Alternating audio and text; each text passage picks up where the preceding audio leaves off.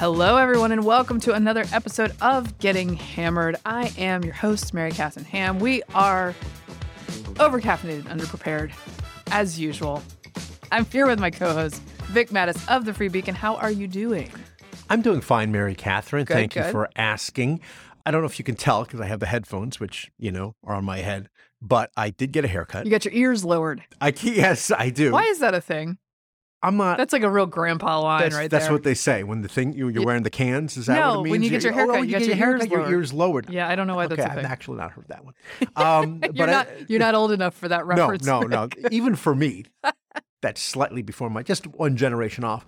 But I got my hair cut on Sunday because I got my passport photo taken today. How did it go? I liked it. I went to the post office, believe it or not. I didn't get to the UPS, but I may go to UPS later today, in which case I might get a backup. Look, I swear by it. I think we've talked about it on the show before.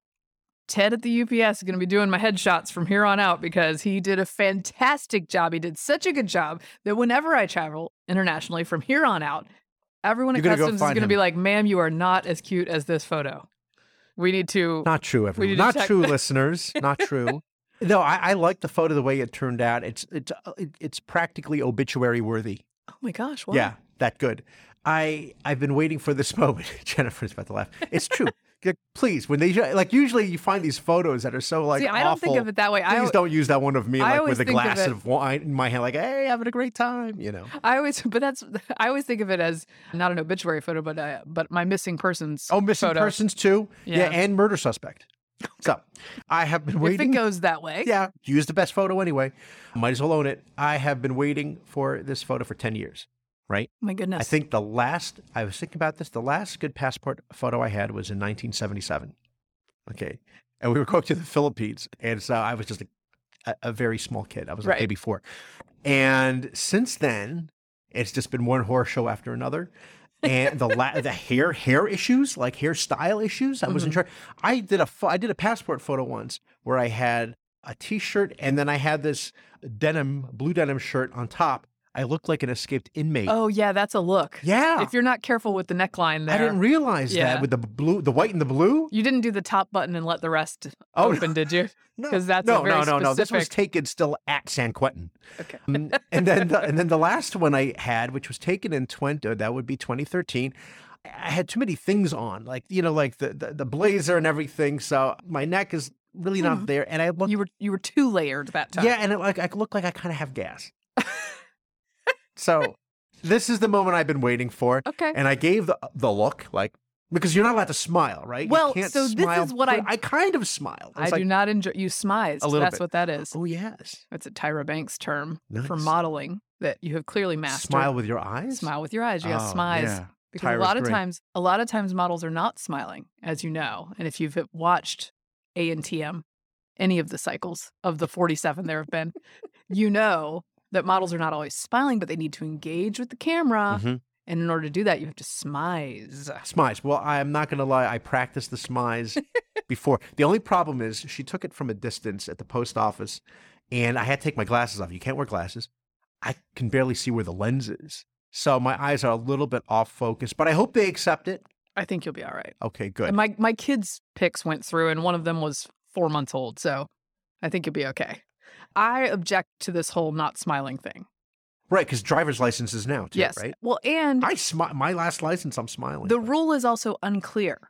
Sometimes they say you can smile, and sometimes they say you can't. So in my passport photo, I'm smiling. I know how to smile for a picture. That I have down. Not smiling for a picture, not No, so much. you have a resting smile face. Yes. I'm just going to leave it true. at that. You know what It's I'm true. saying? Like when you're just doing your day-to-day thing, even if you're alone, I'm sure you still have a pleasant look. I look probably more pleasant than my attitude. It's the other way around. You have to be careful. I take that. I choose that over the opposite. So I know Horrible. how to smile, but not smiling, I'm not great at. And sometimes I'll prepare with the smizing and the whatnot Yes. and be ready when I get to the driver's license place, Yeah. to the DMV, to not smile. And then they say it's fine to smile. And I'm like, oh, well, now I got to do a last minute smile. And I freak out a little bit, but it all turned out Yeah. all right. And you can't, you have to you do the initial smile like a second before they take the picture. Otherwise, Otherwise, you it's have like stuck smile. well, you looked at that horror movie. Yeah, out you there can't called have stuck smile. Yeah. Okay. Rictus smile. Yes, rictus. That's vocab, guys. That's good. How are you? I'm good.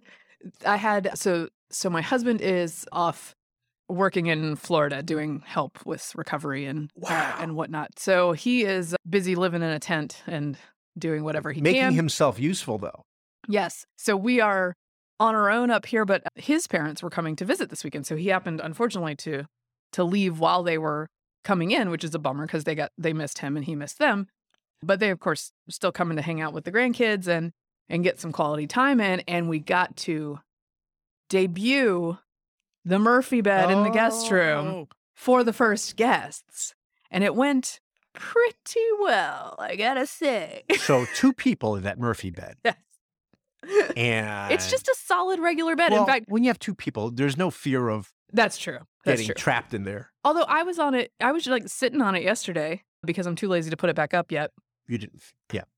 And so I was sitting on it because now I have an office for the first time since the baby was born. Nice. And I'm like, this is great for my, my hips and my posture and everything. I'll sit in my chair and work at my desk. No, I left the bed down and I sat on the bed like I do all the time when I'm working, which exacerbates all the problems. So, but it went well. Yeah, that is not good for your back. It's not good at all. It went well. There's a little gap between the mattress and the wall that we need to get some more pillows to stuff in there so that you're not falling that way. Depends so on that, how tall you are. we got to work on that. But really a good experience. I made dinner for the kids and my in-laws, and Nice. What did you make? I made some tilapia. Wow. I know it sounds fancier than it is. I just bread it and throw it in the air fryer. nice. It's not, Oh, but very it does nice. turn out very nice. So I made some It makes for a nice fried food. fish. And then we realized that due to the construction, the dining room light doesn't work anymore. Oh. So I'm trying to serve children and Steve's parents in a dining room that's like completely dark because at this point it's both raining and getting to be dusk outside. But my father-in-law, as Steve's dad would be, very resourceful, goes to the garage and he's like, I'm sure Steve has something for this. And so we put a camping light in the camping lantern in the middle of the the table and had a nice tilapia dinner in the rain. Excellent. With our little camping light. So it all turned out fine. Wonderful. Yeah. Tilapia is a nice fish, by the way. But it gets a bad rap because it's probably from China. But oh, really? You really should look at where the tilapia is I didn't from. know that. I'm sure yours was fine. As far as I'm concerned, mine's from Costco. Oh, good. Yeah, Costco, sure. So, Sure. all right, No let's problems. talk about some news. But first, a quick word from our sponsor. From the grocery store to the gas station, working families are getting hammered by rising prices. But instead of focusing on inflation, Congress is pushing anti-innovation legislation that will impose more financial burdens on working people and seniors. Their misguided agenda could cost public pension plans $109 billion. Teachers, firefighters, and nurses would pay the heaviest price. Congress needs to focus on inflation and leave American workers alone.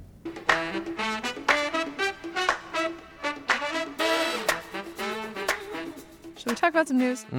Oh, Here we go. there's stuff going on in the state of Georgia. Oh, man, where to begin? In the state of Georgia. I told Vic that I have trouble talking about Herschel Walker as a Senate candidate because my entire life he has been a demigod. As a University of Georgia fan, it's hard to communicate how ubiquitous his image is, how much everyone who's connected to the state of Georgia knows about him. His name recognition when he got into the race was over 98%. I mean, it's just everyone knows. And everyone knows most things about him if they are over the age of 35. Right. And even under that, People remember him really for his college career, not his after college. His college career was pretty phenomenal. His pro career, Yeah. He did I think stint in the USFL. some squandered potential there. But at any rate, he's a demigod. So it's hard for me to do the political analysis because I recognize that being a football player, demigod in the state of Georgia, and a Senate candidate are different things, even though celebrities can make quite good candidates because they have this 98% name recognition. But Walker has a lot of baggage, has had some mental health issues, has had some relationship issues that pretty much everybody knew would come to the fore at some point. And here we are in October, and so they are coming to the fore. We had a Daily Beast piece this week. An October surprise. Yes. So if you grew up in Georgia and you knew everyone knew, as you were saying, Herschel Walker, is this really a surprise to them? Or is it, oh, they're finally talking about it now? Because, and even for people who aren't familiar, I mean, again, you and I were chatting about how this abortion story that came out in the Daily Beast, that this is something that came out 2 years ago? So this is something we've known for a while, the idea that he paid for someone to have an abortion, which is just like a bummer of a storyline to start with on our show today. Good morning. We'll go some different directions in a minute. But I did think that we had known this before. That doesn't mean it's common knowledge and that it's that everyone didn't. I'm sure there were plenty of people who didn't know this before now. Right. And then on Twitter, his son, Christian, went off about this story and like called his dad a liar. Yeah. And so obviously that gives it all this more steam. Yeah. It's not good. It's not good. And yet he still may win because he's Herschel Walker and it's the state of Georgia. Well, yes, that's right. The difference, I think, in the Daily Beast story is the documentation, right? And they really spoke to this woman who they did not reveal, but there's a lot of granular detail about the circumstances. They got this get well card. They have a receipt for $700. He overpaid for her. I don't think the proper term is forced her to get, because it's not China, right? It didn't force her. You must get it. I mean, at the end, she made that decision as well, but it certainly doesn't reflect well on him because of his position on no exceptions to abortion beginning now. And you've branded yourself as a family man. That's right. And that's part of the candidacy. And I was asking you about, for the Democrats in the position they're in, which is the only thing they can do is point out that Herschel Walker is a hypocrite. Right. They can't actually say, oh, he did this terrible thing, because they're fine with They don't think the thing is terrible. Right. I think that Christian Walker joining the conversation helps, because that just adds to the sort of chaotic nature of, and that's what October surprises are all about. Like, if the ick factor and the chaotic nature is high enough, which in this case it is quite high, then people just go, ooh, and they don't think much more about it. It's October, it's late in the game, and that's kind of the effect you're looking for. It is, and the Walker campaign and Herschel Walker himself have taken the position of this is a lie, and they're denying it, and in fact, we still have yet to know who the woman is, if she's going to come out. But that's their position, is they're going to hold firm on this. And Walker from day one has been, on the defensive about so many things in his life, as you know, and yet he's still neck and neck with Raphael Warnock. And I think much like with Biden, I think the better approach to these things is to say, I'm really sorry. I was a different person then. Yeah. This is, I've grown a lot since then. These are the things I was going through at the time, and just be upfront about it. But I know that that's not how politics work. But I do think ironically, it puts you in a better position. I mean, he's taken that position with regard to violence against women and talking about his mental condition and how he has worked through that. Right. And that, as he calls it, painful part of his past. But yeah, I agree that the best thing for him to do is, if it's true, to own up to it. But yes, the fundamentals remain that Biden's approval levels are very low. He is a Republican and he is Herschel Walker. And so, by the way, the New York Times, this is a whole other kind of misbehavior. The New York Times sent a white reporter down to Georgia to report on how Herschel Walker's not black enough this week. So that's perfectly fine. That's a story that doesn't get pitched for a Democratic candidate. Let me tell you. Let me tell you. By the way, and this is like, again, aside from the story of the day, he's not just a black man. He's a black man who was raised in the mid-century in a small town in South Georgia. Yeah. Like, that's much like Clarence Thomas. They're just like, oh, no, that doesn't count. I'm pretty sure that counts, even if you're coming to different political conclusions. Yeah, no, it's a great story that is never going to be played up. I was thinking, you were talking about October surprises and how far we've come now in 2022. Do you remember the October surprise of 2000? Do you remember? Was this the DUI one? Yes. Yes. To think that might be a reason to disqualify somebody for being president of the United States when George W. Bush was caught at, I guess was it Kennebunkport? Come a long way, baby. Had gotten a DUI when he was younger and still drinking, and that was the news. That was it. And he was driving with the tennis champion John Newcomb. Oh, It's a little I had forgotten that. trivia. John Newcomb, I had forgotten who that. I once met. Then, of course, there was the fraudulent October surprise of 4 years later with Dan Rather Oh man, and the fake yeah, the fake right. documentation for the Air National Guard. That's right. Alrighty, let's move on to another Georgia story. Stacey Abrams, who is, as you know, the incumbent governor of Georgia. Just kidding, she's not. I was nodding along because I'm so used to it being that. I've been conditioned. Brian Kemp is the governor of Georgia. He beat Stacey Abrams in that matchup head-to-head in 2018. They were matched up again. But since 2018, Stacey Abrams has contended a little bit less loudly lately that she actually won that race. That right. she's what they'd call an election denier if she were Republican, but that's not what we call her. We call her a superstar, future of the party. That's what we call her. It was very hip in 2016 and 2018 to say that these elections were rigged and stolen. Yes, by the way. And then we changed our minds about that. In 2020, it's no longer. There was a lawsuit filed by Fair Fight Action shortly after the 2018 election. Which she's affiliated with. Which she is a part of, on behalf of Miss Abrams' conspiracy theories, to prove that not only was Georgia messing this up, but it was unconstitutional. They had prevented all these people from voting. Suppression.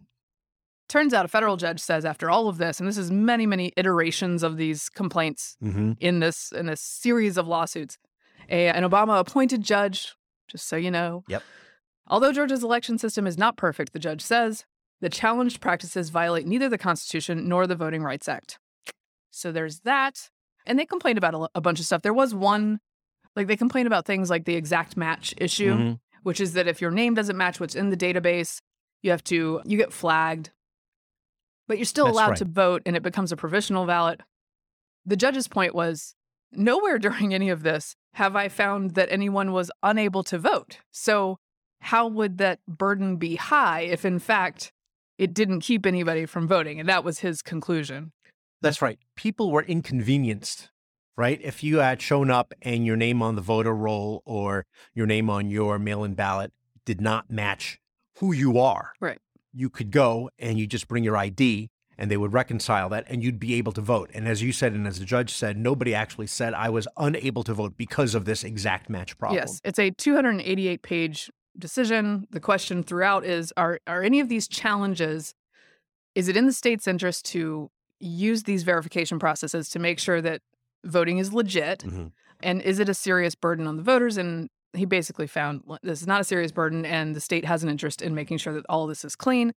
He did find that in the case of flagging felons, that got burdensome for a couple of people because a couple of people were wrongly flagged, and they had to fight to be able to vote. Unfortunately, that happened in Democratic counties. So suing those counties not as beneficial as going after Brian Kemp in the Republican-led state of Georgia. She lost. And now she's lost again. And by the way, at this point, actually, she contends that she didn't ever say she wasn't conceding, but it's very, very clear. We'll play the clip for you guys of what she said in 2018. Good. I acknowledge that former Secretary of State Brian Kemp will be certified as the victor in the 2018 gubernatorial election. But to watch an elected official who claims to represent the people in this state baldly pin his hopes for election on the suppression of the people's democratic right to vote has been truly appalling. So let's be clear. This is not a speech of concession. Because concession means to acknowledge an action is right, true, or proper. As a woman of conscience and faith, I cannot concede that. Now she's like, no, I was just talking about irregularities. No, you aren't. No, you weren't. And of course, that is her spin now when she was on The View.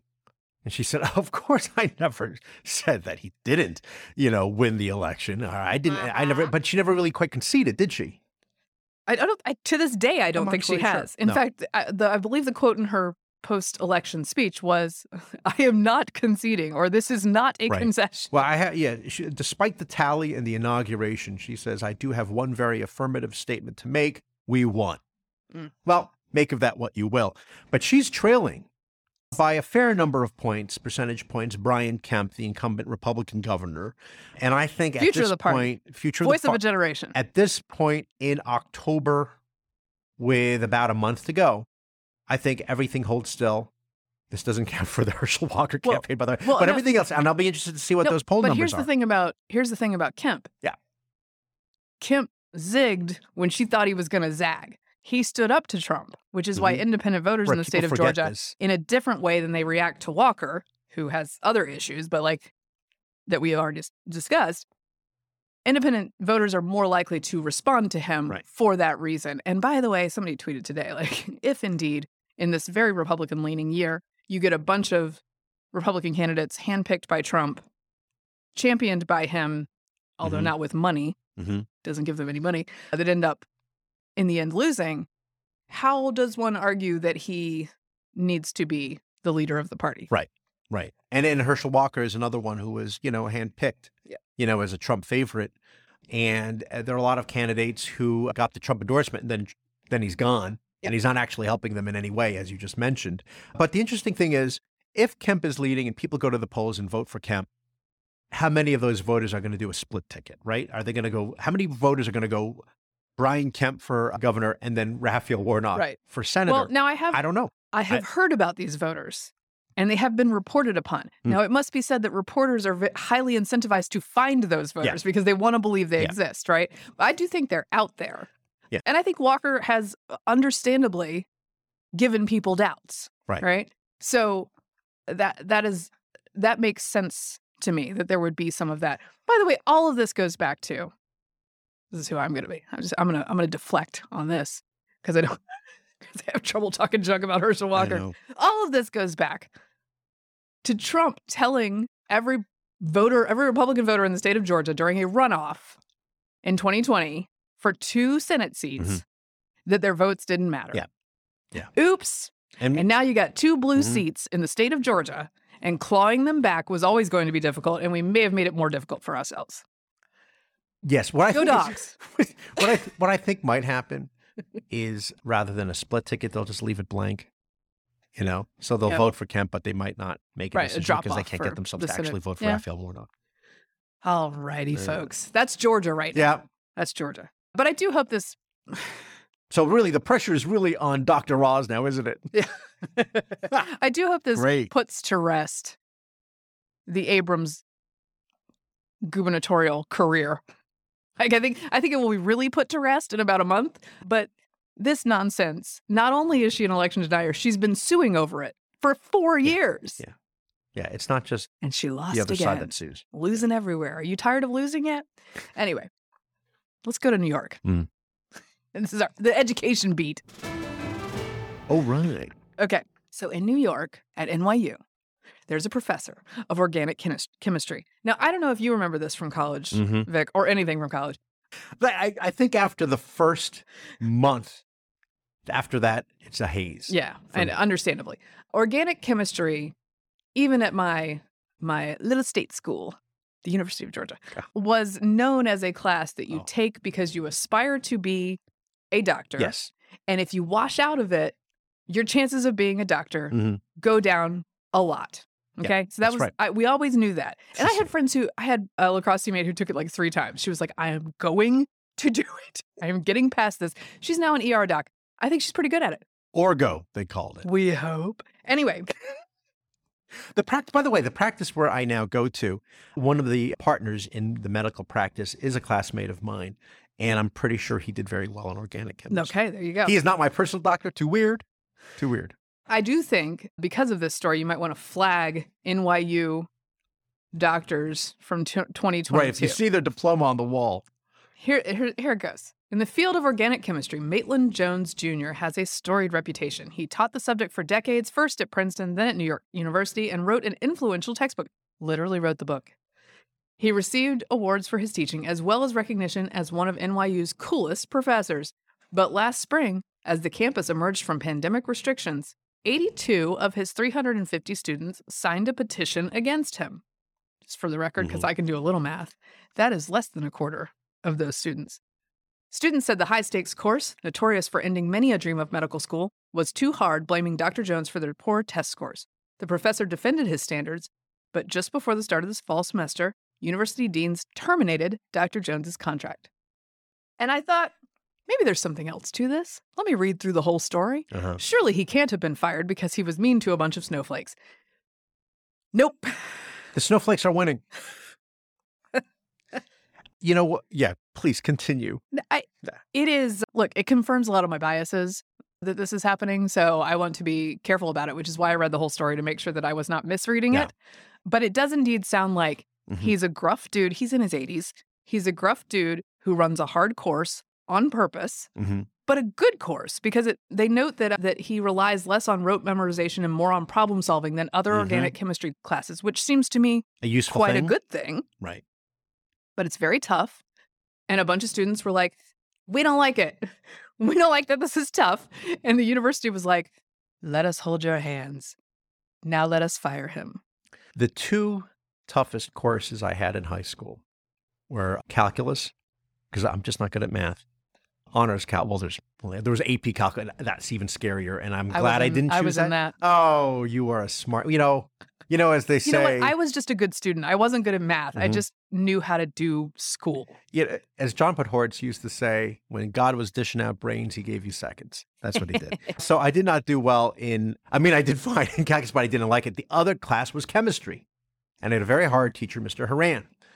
And the result of that is I realized I should not be going into something science related if I am not really good at it or I don't enjoy it, but really a combination of both. It's not, well, the solution is to get rid of the teacher because, I want to be a doctor and, parents shouldn't keep their kids back, let them live their dream, whatever they want to do. Yeah. And I wonder how much of that is built into this. Well, right? You got to let your kids by the way, pursue this has their gotten dreams. to the New York Times, it's like it's a real thing because they're not inclined to want to report this kind of dynamic. But they say, this is a case study of the pressures on higher education as it tries to handle its Gen Z student body.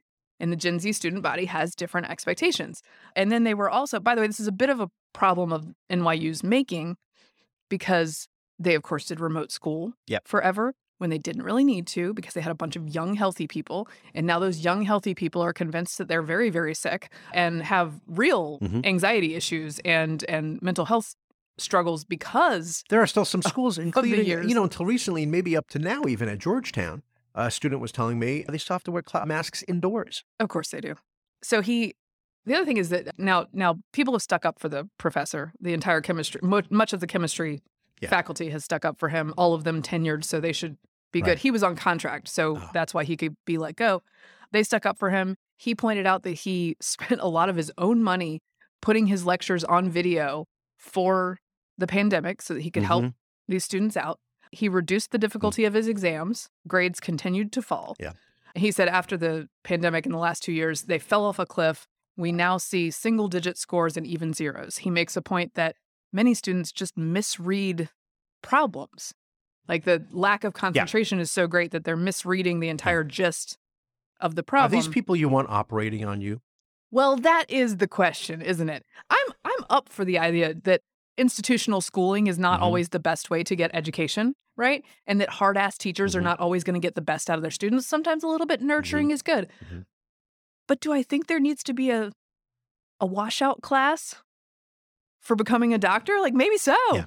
I feel like the bar should be pretty high. My father, who went to medical school in the Philippines, told me, how you start with like hundreds of kids who want to go and become a doctor. And by the time you graduate, maybe it's 20, 30, and everybody, it's too much. And there's a reason why it's, again, too much. We're not supposed to be catering to make things easier for them. Yes. You want somebody who's going to be the best at this because of what you are dealing with. It's not journalism. Let these students push back on that. Yeah. When he pushed the students' grades down, noting egregious misconduct, he said that, by the way, there was cheating as well in order to try to get through this. He said they protested. Oh, wait, no, this is Kent Kirschenbaum, another chemistry professor, said he discovered cheating during online tests. And when he pushed students' grades down, noting the egregious misconduct, he said they protested that, quote, they were not given grades that would allow them to get into medical school. No, you did not earn grades that allowed you to get into medical school. Those are two different things. This is from the petition itself. We urge you to realize, I like that. It's so condescending from a bunch of 19-year-olds. We urge you to realize, the petition said, that a class with such a high percentage of withdrawals and low grades has failed to make students' learning and well-being a priority and reflects poorly on the chemistry department as well as the institution as a whole. We are very concerned about our scores and find that they are not an accurate reflection of the time and effort put into the class. Participation scores! Yes, and that pervades the education system all the way down to at least the middle school level. Oh, yeah. We received an email about the new sort of grading system at school. Now, this is done for other reasons because this is called equity in grading. And so there's no more zeros. The worst you can do is a 50. Oh, yeah, some emails just came out from vaunted Fairfax County Public Schools showing that they, in fact, just changed the grade scale so that zeros don't exist anymore. Yeah. Oh, and no more late assignments. You don't get penalized for handing in your homework late. By the way, students also said they were shell-shocked by this experience. Shell-shocked. That's quite like in World War I. Well, in the trenches. That's the word the New York Times has chosen to explain this. It was like the Battle of the Somme. It was. You were there. It was that bad. Woo! They also said that they didn't actually want him fired and didn't ask for him to be fired, which is another problem with this. School administrations are so afraid of students that instead of telling them some version of like, look, you actually do have to work hard in this class. He's a very trusted teacher, a very good teacher, and we want you to learn these things. Maybe we'll talk to him about his tone. There are things you could do. They up and fire the guy. And he says, look, I was going to retire anyway. I don't need the job back, but I would like this to not happen to anyone else. And the professors wisely say, hey guys, a bunch of other contract professors probably look at this and go, I need to lower the bar because I'm going to get fired if a bunch of students get mad at me. That's right. A professor friend of mine who is a contributor to the Free Beacon told me most professors are great. The problem is the administrators. And there are more and more administrators. So many of them now. This is a huge problem. And they need education. to do things. And they just bend the knee immediately. Yeah. Immediately. Whatever kind of cancel culture issue it is, they just go, oh my gosh. And by the way, it swings two ways where if you're going to a high-paid private school, the students have a lot of control because the students and parents, if they're abetting the students, which they shouldn't be in this case, pay a lot of money. So they're the customers, so you want to make them happy. On the other end of the scale, you have public school kids who are not customers at all and as a result get a very bad experience, right? So our society cannot figure out which side of the pendulum it ever wants to be on, and we're just swinging wildly from side to side. We have to be willing to both pay and have it be hard. Yes. But they don't feel that way, obviously. That's what makes it elite, guys. Yeah. Also, that's how that's supposed to work. College, you're supposed to have hard. I'm not saying every class in college has to be hard, but you do have to have hard courses. I had hard courses. By the way, my third graders teacher is pretty tough this year, and I'm having to wrestle with some of my own inability to remember what the heck we're supposed to be doing this week and doing outside projects and juggling them with my own stuff. Not that I do them for her; I make her do the work. But I'm just saying we got to keep on track. But she's 9. Some parents have issues with the tougher teachers in various grades, but by the time you get to college, guys, and you're paying good money for that class, you got to do the work. You got to do the work. It's the whole point. It's just except for they don't see it that way. I don't want to be infantilizing to college students because I enjoy talking to them and I generally have a great time on college campuses.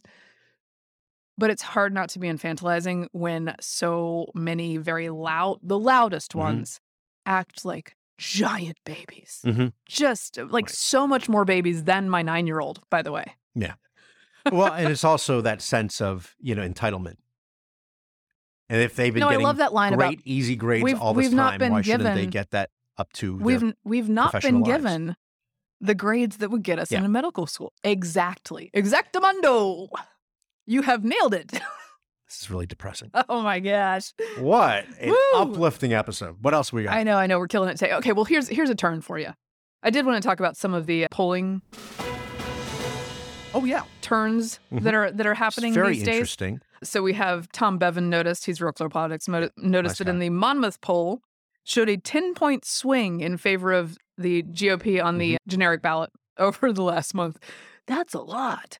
The Monmouth poll was more friendly to the GOP than other polls. Nonetheless, it is a pretty notable development. And then we have in the Gallup poll, GOP plus 20 on protecting the U.S. against terrorism and plus 10 on keeping the nation prosperous. As I said, I think like in the last month, expect the focus to remain the economy and inflation. You can't get away from it. And I just don't think that the other issues, even Dobbs, have the staying power to prevent that. I was going to say, it's a good thing that in the media, the focus is on the lack of a really good response to Hurricane Ian by a certain governor. Okay, that's the first thing. By the way, they're covering it that less than I thought that would be, which means that it's going okay. I saw a headline. Nothing's going to be perfect. I saw a network headline, which is, questions grow. About who? Sure. And then the other issues I would say are Herschel Walker and the Oath Keepers. I know a lot about the Oath Keepers, but the polling, as you say, is interesting. The GOP, the summer swoon is over. And I think at this point, by and large, if you don't count certain things like what's happening in Georgia with Herschel Walker, I hate to keep on bringing him up, voters are pretty much locked in with who they want to vote for in October. I don't think anything else is going to change their mind, except for the situation continues to worsen. If you look at housing growth, for example, and any other of these large economic indicators that continue to show us that, there is a recession and it's getting worse. And the Democrats are beginning to acknowledge this. I just saw Elizabeth Warren on TV saying that she fears, she's very worried that the Fed will push us into a recession. Not President Biden or the Inflation Reduction Act or the second, the COVID stimulus or pumping all this money in student debt. That's not the reason or anything like that. It really is the Fed's fault. And people fine. You want to blame the Fed for their policy and how it's at loggerheads with whatever the Democrats are trying to accomplish. Whatever. The fact is, people are unhappy. They look back, are you better off than you were 2 years ago? And the answer is going to be no. And that's what's on everybody's mind. It's not just abortion. No, it's not. And then this is on CNN. This is Harry Enton talking about Democrats lagging with black voters. Let's hear a little bit about that. So take a look here. This is black voters' electoral preferences and pre-election polling. Look, black voters are the core part of the Democratic Party. And as you can see here in the race for Congress, look, they're still getting 74% support in the pre-election polling right now. But compare that to the final polling for 2020 president and 2018 Congress. Back in 2020, it was 84%, 85% in 2018. So you're clearly seeing right here that there is less support for Democratic candidates for Congress among African Americans. And you can look at the Republican column as well, and you can see that 12%, not exactly high, but that's actually the high watermark. It was 9% in 2020, 9% in 2018. So basically what was about a 75, 76-point margin is now down in the low 60s. So look, Democrats still well ahead with African Americans, but in a game in which you're trying to drive up margins, the margin among African Americans for Democrats is clearly down. So what's going on here? What's the cause of this? There's a lot of things that could be going on. And the truth of the matter is, when you look across polling, it's actually kind of hard to build up a large enough sample size to really dig in on a lot of questions. But I think that this kind of gets at the core part of it. Take a look at Joe Biden's approval rating among black adults. If you go back to January to June of 2021, look how high it was. It's 87%. 87%, basically matching what he got in the 2020 election. But look at that approval rating now in August and September of 2022. It's all the way down to 64%. Now, obviously, Joe Biden's approval rating with all Americans is down, but it's not down by anywhere near this amount. This 23-point drop among all Americans, it's only down about 10 to 15 points. So there is a disproportionate drop in Joe Biden's approval rating among African Americans, and I think that's kind of driving why you're seeing Democrats running for Congress getting a significantly lower margin than we're used to seeing. Yeah, that is huge. That is a huge drop there. Yeah. Well ahead does not cut it. No. In this particular demographic for a competitive year. What are their concerns, right? Their pocketbook concerns more than anything else. I get a kick out of when you see these things on social media where they report, just as this is reporting here, about the latest polls, like Tom Bevan's and everybody else's polls, Real Clear, Monmouth, or whatever. And they talk about minority support lagging among Democrats as opposed to previous years. And you'll often see somebody responding, some sort of a white liberal saying, why do these people continue to vote against their interests? Yes. They're voting against their, it's great. Keep thinking that. The other thing to keep It's such a nice way to address people too. Yes. Not speaking of infantilizing. Yeah. The other thing that others have been noting, and it's worth noting here on the show, is the discrepancy in the polling with the sampling of voters with college degree versus non-degree, right? And so if you look at, for example, in the Ohio race, and this is not people have been talking about, this is not just me, but in the Ohio race with J.D. Vance versus Tim Ryan, Vance maybe is up 1 point, 2 points, but you'll notice that in the polls themselves, the number of people who have college degrees are overrepresented as per what it really is like in the state of Ohio. And as a result, his lead is probably larger among those who will vote actually in a midterm election, right? Yeah.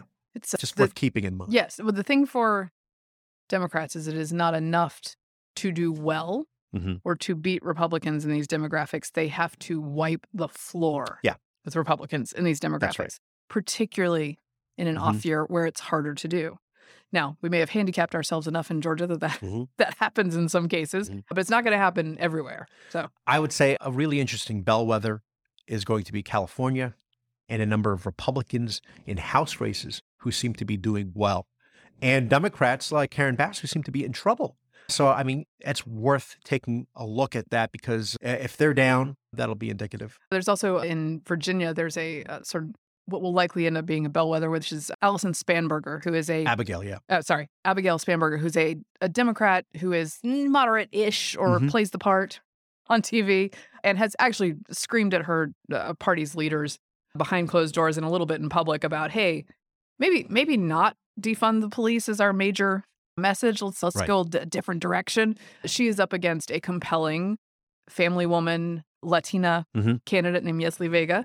So that'll be an interesting one to watch. And usually Virginia gets its results out fairly quickly. So we may know something from that early in the night. And the other... That's Central Virginia. The other candidate who's really great and dynamic and interesting is Hung Cao. Oh, yes. Versus, I believe he's running against Jennifer Wexton. Is that correct? Yes, also that's in correct. Virginia. And that would be a big deal. And that's also closer to this Northern Virginia area. So we'll see how he does. All right. So that's the polling turns. Yes. I will say this one last thing. As the polling turns. One last thing, Mary Catherine, Yes. and you're hearing it first and listeners are going to hear it first. At the end of the day, there really is only going to be one poll that matters, and that's Election Day. That's right.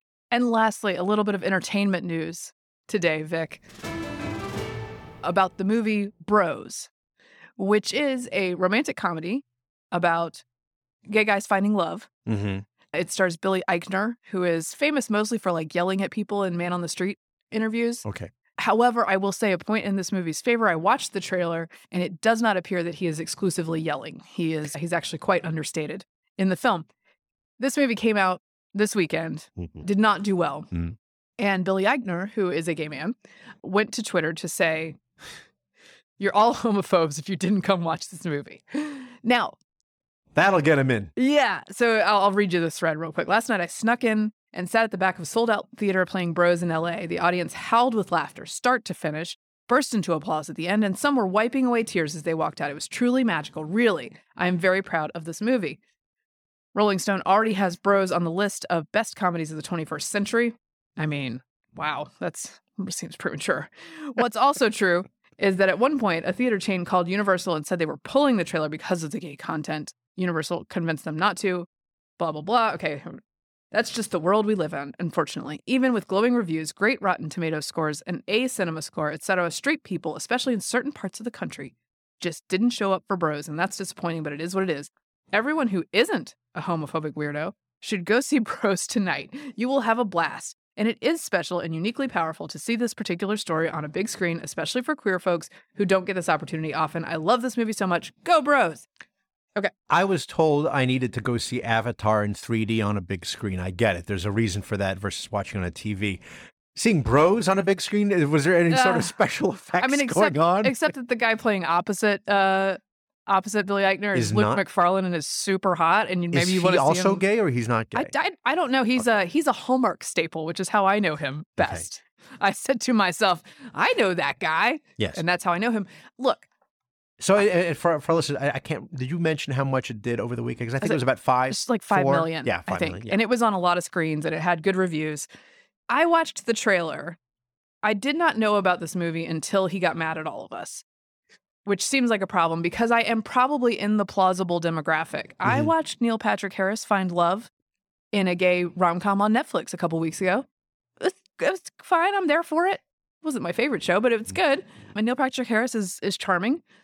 So I didn't know about this. The trailer did not make me laugh, I must say. You And weren't howling. No, and it No. seemed like a lot of the story is based on Eichner's character's deep insecurity, which didn't seem that fun to me because the other dude's really hot. So it's all about him trying to figure out if he's worthy of being with this person.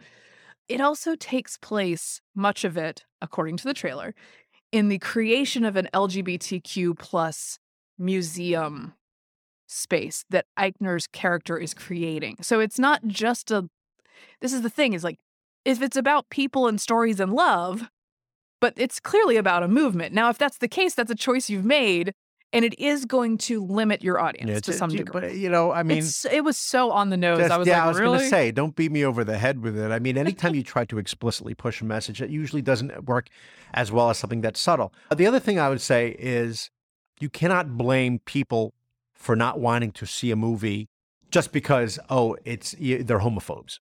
Yes. Because there are plenty of gay movies out there that have done very well. And not just the critics, but everybody seemed to have liked the movie. If you want to talk about Philadelphia, right? With Tom Hanks. Although now he's in trouble because he played a gay guy. And now you're not, and it's Antonio appropriation. Banderas, and neither of them are gay. The Birdcage. Oh, right? yeah, Which it's a great one. I still consider to be one of the funniest movies of all time. Brokeback Mountain, of course, did very well. But lots of gay movies, Lord of the Rings. So anyway. And then here's the thing too, is that the thing about Eichner is that he's not, his persona is not as a nice dude.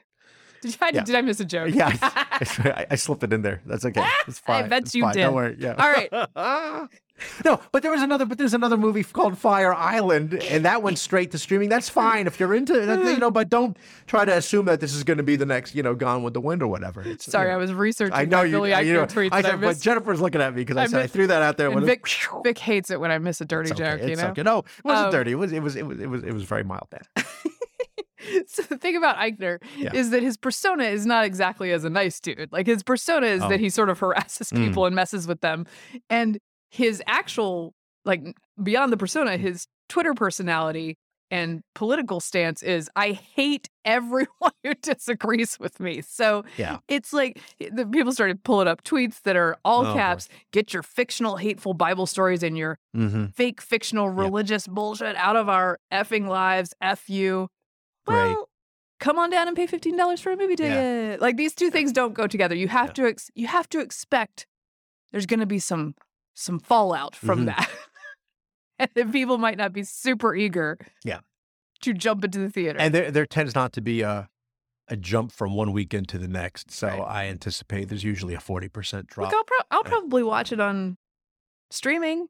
Unless, like, Eichner is such a jerk about it that I would rather watch. I end up not watching it. If the Birdcage is on, I'm going to watch because no matter where you are in that movie, it's always good. Fantastic. It's very fantastic. Very good. But of course, I don't know if that movie could be done now because they would say, "Oh, it's about two old queens." Probably. You know what I mean? And it's not like we got to stop with this. Like movies. The only reason people aren't watching movies is because such and such demographic. It's like that's not actually the case. Chasing after. When you make a really good movie, people watch. Like Black Panther's a perfect example of not at all ending up serving a niche audience. I mean, everyone loved that movie because it was a fantastic movie.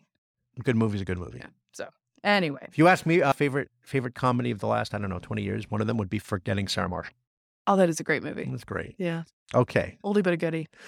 It is old now. It doesn't feel old, but it is. Yes. And my mind, they're all still fresh.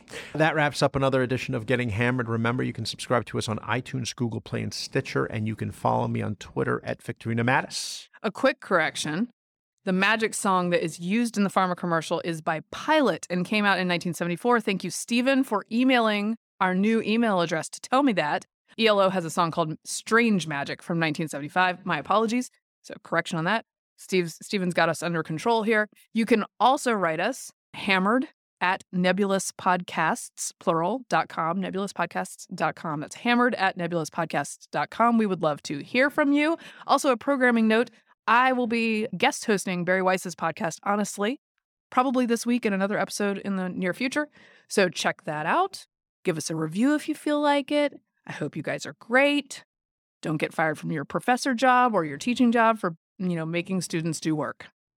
Just be careful out there, guys. Gen Z is powerful. Out to get you. This has been a Nebulous Media podcast.